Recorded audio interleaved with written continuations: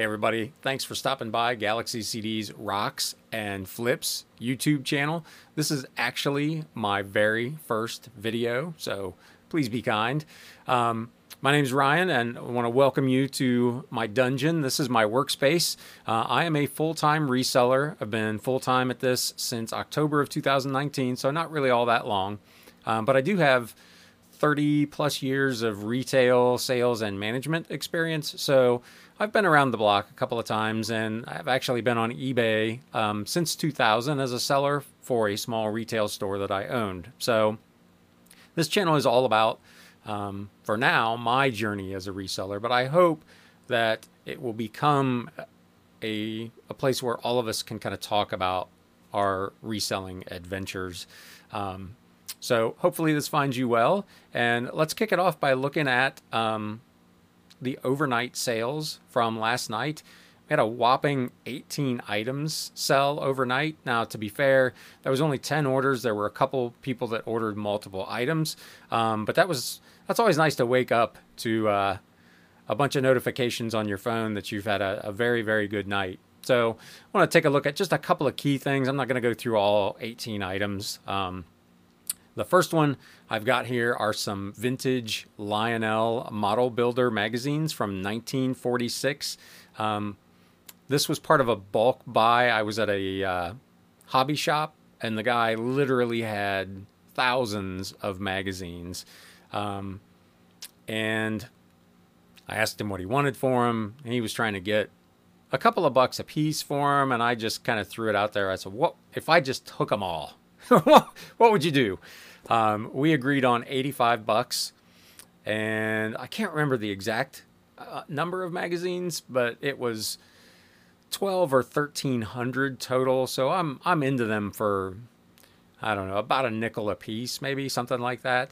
And this particular batch here from 1946, this is a lot of 8 that went for essentially 40 bucks plus shipping.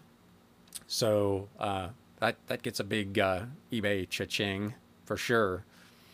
The second thing was this lot of books from the Lakeside series. This was something that was done by R.R. Donnelley back in the day. I bought, this one was another bulk buy. I picked up, I think 16 of these books for about 50 cents a piece. Some of them were fairly valuable on their own, and those are listed individually. Some of them not so much, and I grouped them in groups of 3, 4. In this case, it was 6. I had them listed online for $39.99 or best offer. I got an offer of $30 free shipping, and I went ahead and took that. So that was a nice sale as well. And last, I want to show you this Ethan Allen catalog. Now, this came to me also as part of a bulk buy. It was just randomly in a box.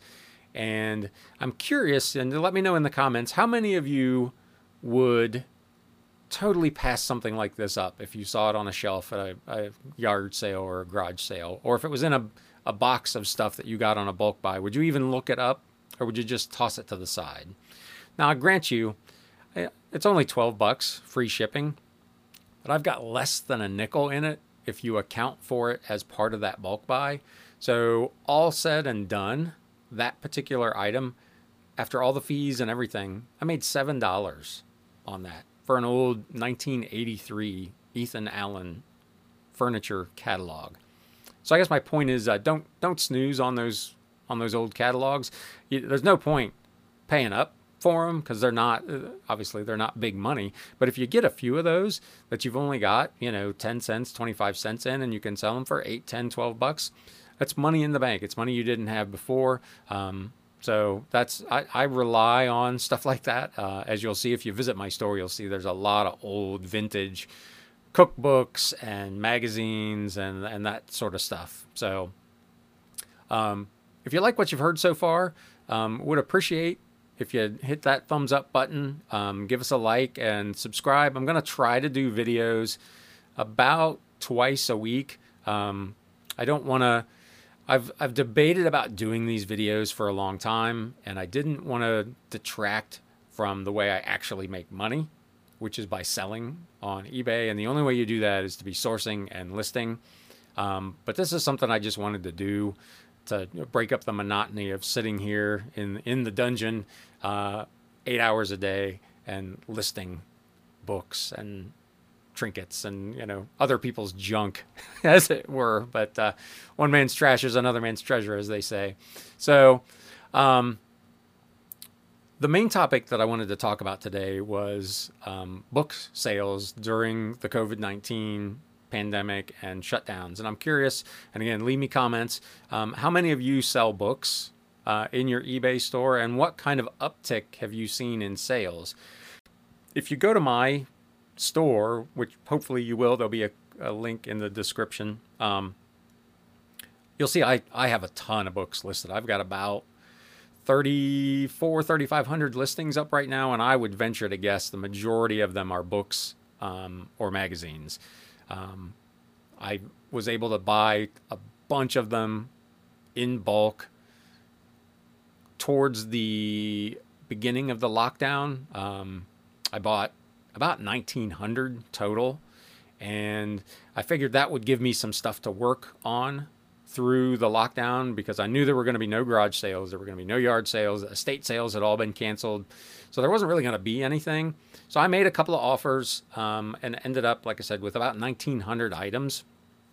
You'll see behind me some of that as I've sorted through it, and I'm curious, and again, please, I would like for this to be as interactive as possible.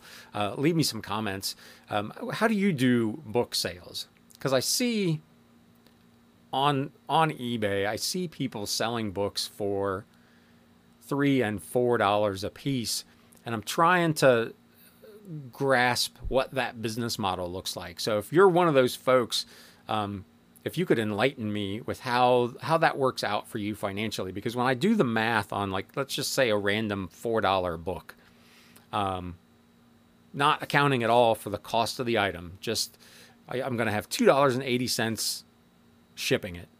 I'm going to pay eBay roughly 48 cents, 12%, I think is the fee on books. PayPal is going to charge me 45 cents to process the transaction. So then I got to get a Jiffy mailer of some sort. So we'll call that a quarter. And all of a sudden I'm at $3.93, give or take, in costs, not accounting for the cost of the book that I just sold for $4. So if I don't own the thing for a nickel, I'm not making any money. And even at a nickel, I'm only making 2 cents. The math doesn't make any sense to me when you consider the amount of time. And maybe that explains why so many of those listings don't actually have pictures or information with them. But, when I list them, and again, hopefully you'll go to my store and take a look, but I've got almost all the books that I list have multiple pictures and at least some basic information in the item description and the item details. So trying to follow eBay's guidelines of putting as much information as possible in there, and hopefully it's helping people find those, because like I mentioned, my book sales are through the roof during this pandemic. So, but anyway, what you see behind me are the ones that don't meet kind of the threshold where I want to be. I like to list books when I can for $9.99 free shipping with a best offer, and I'm one of those, I put a minimum on my best offer of $7.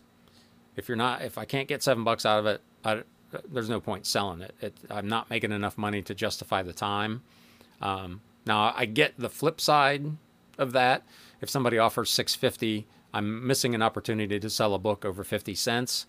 And it's sitting on my shelf, not making me any money when I could have made a little bit. So I do understand, the folks who don't put, a minimum on their best offers. But in my case, 60 days from now, I'll probably put that on sale for 35% off, and it'll be below that number anyway. But when I first put a listing out, I'm trying to maximize the profit that I can get. So I put a minimum on there. If somebody makes me an offer right away, I'll sell it for the $7 and, move on to the next thing. I've also found, I was watching Lonnie on Shed Flips last week, and he mentioned he doesn't like best offers. He doesn't do them. Doesn't, just he doesn't believe in them. And to a certain extent, I guess I get that. He doesn't want to be messing around with, negotiating on an item unless it's a fairly expensive item. But my experience has been, I don't really get that many best offers. I probably sell 80 or 85% of my stuff at listed price with no negotiation. I've got it for $10.99 best offer, and people just pay the $10.99. I'm not getting a lot of best offers. So again, let me know in comments what you think about best offers. Do you use them? Do you like them? Do you use, now I do all my listing on the mobile, which only allows you to set the minimum amount of the best offer. If you do it on the PC, there is an ability to auto accept a certain amount. So I'd be curious how you use best offer and what your experience has been with those. That's how I do it. I've found it to be fairly successful.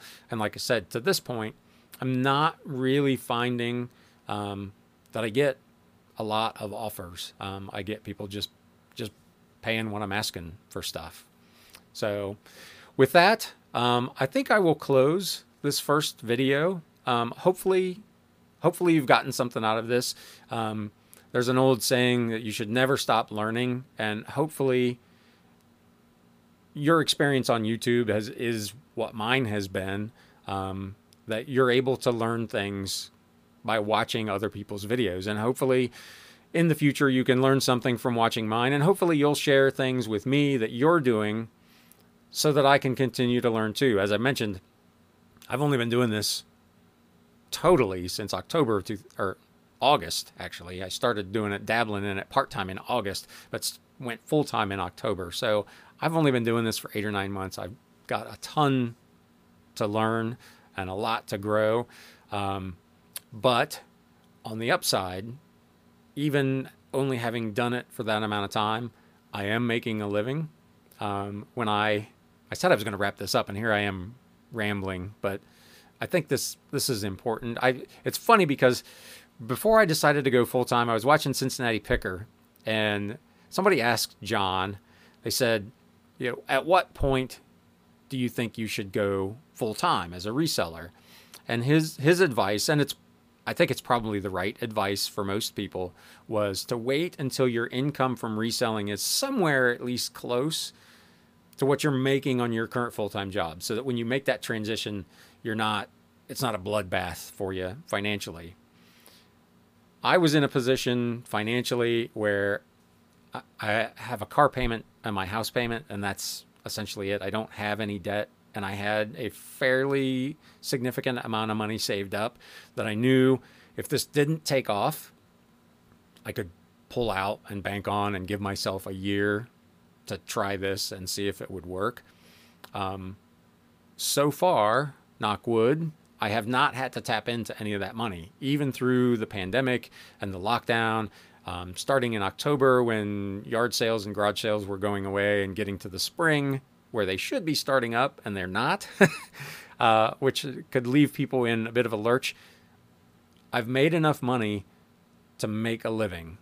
I'm certainly not getting rich, but I'm also, as you may be able to tell from the gray here, I'm not a young man anymore, and the money is not the most important thing to me.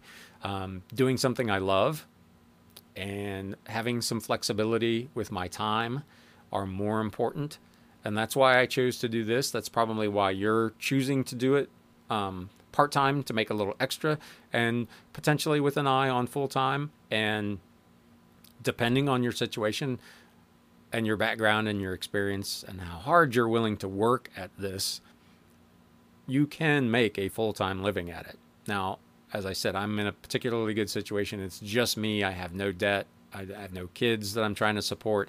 So everybody's situation is different, but I did want to share kind of what my experience making that transition has been like. So now I'll really close. Hopefully, again, you found this interesting, informative. I apologize if the video quality isn't quite there. I'm working with a pretty cheapo webcam. Webcams are impossible to find, and I don't want to spend the money on a big camera just yet until I see if I'm going to really enjoy doing this and kind of stick with it. So I apologize if the video is a little grainy. Hopefully the audio was good. Anyway, if you've enjoyed this, please hit that thumbs up button, subscribe. I hope to do new content once or twice a week, where I will kind of recap what's going on here in the Batcave, and talk about a relevant topic, and hopefully start a discussion like hopefully today's did, talking about book reselling and best offers. So thanks for watching. I appreciate your time, and we'll see you next time. Thank you so much.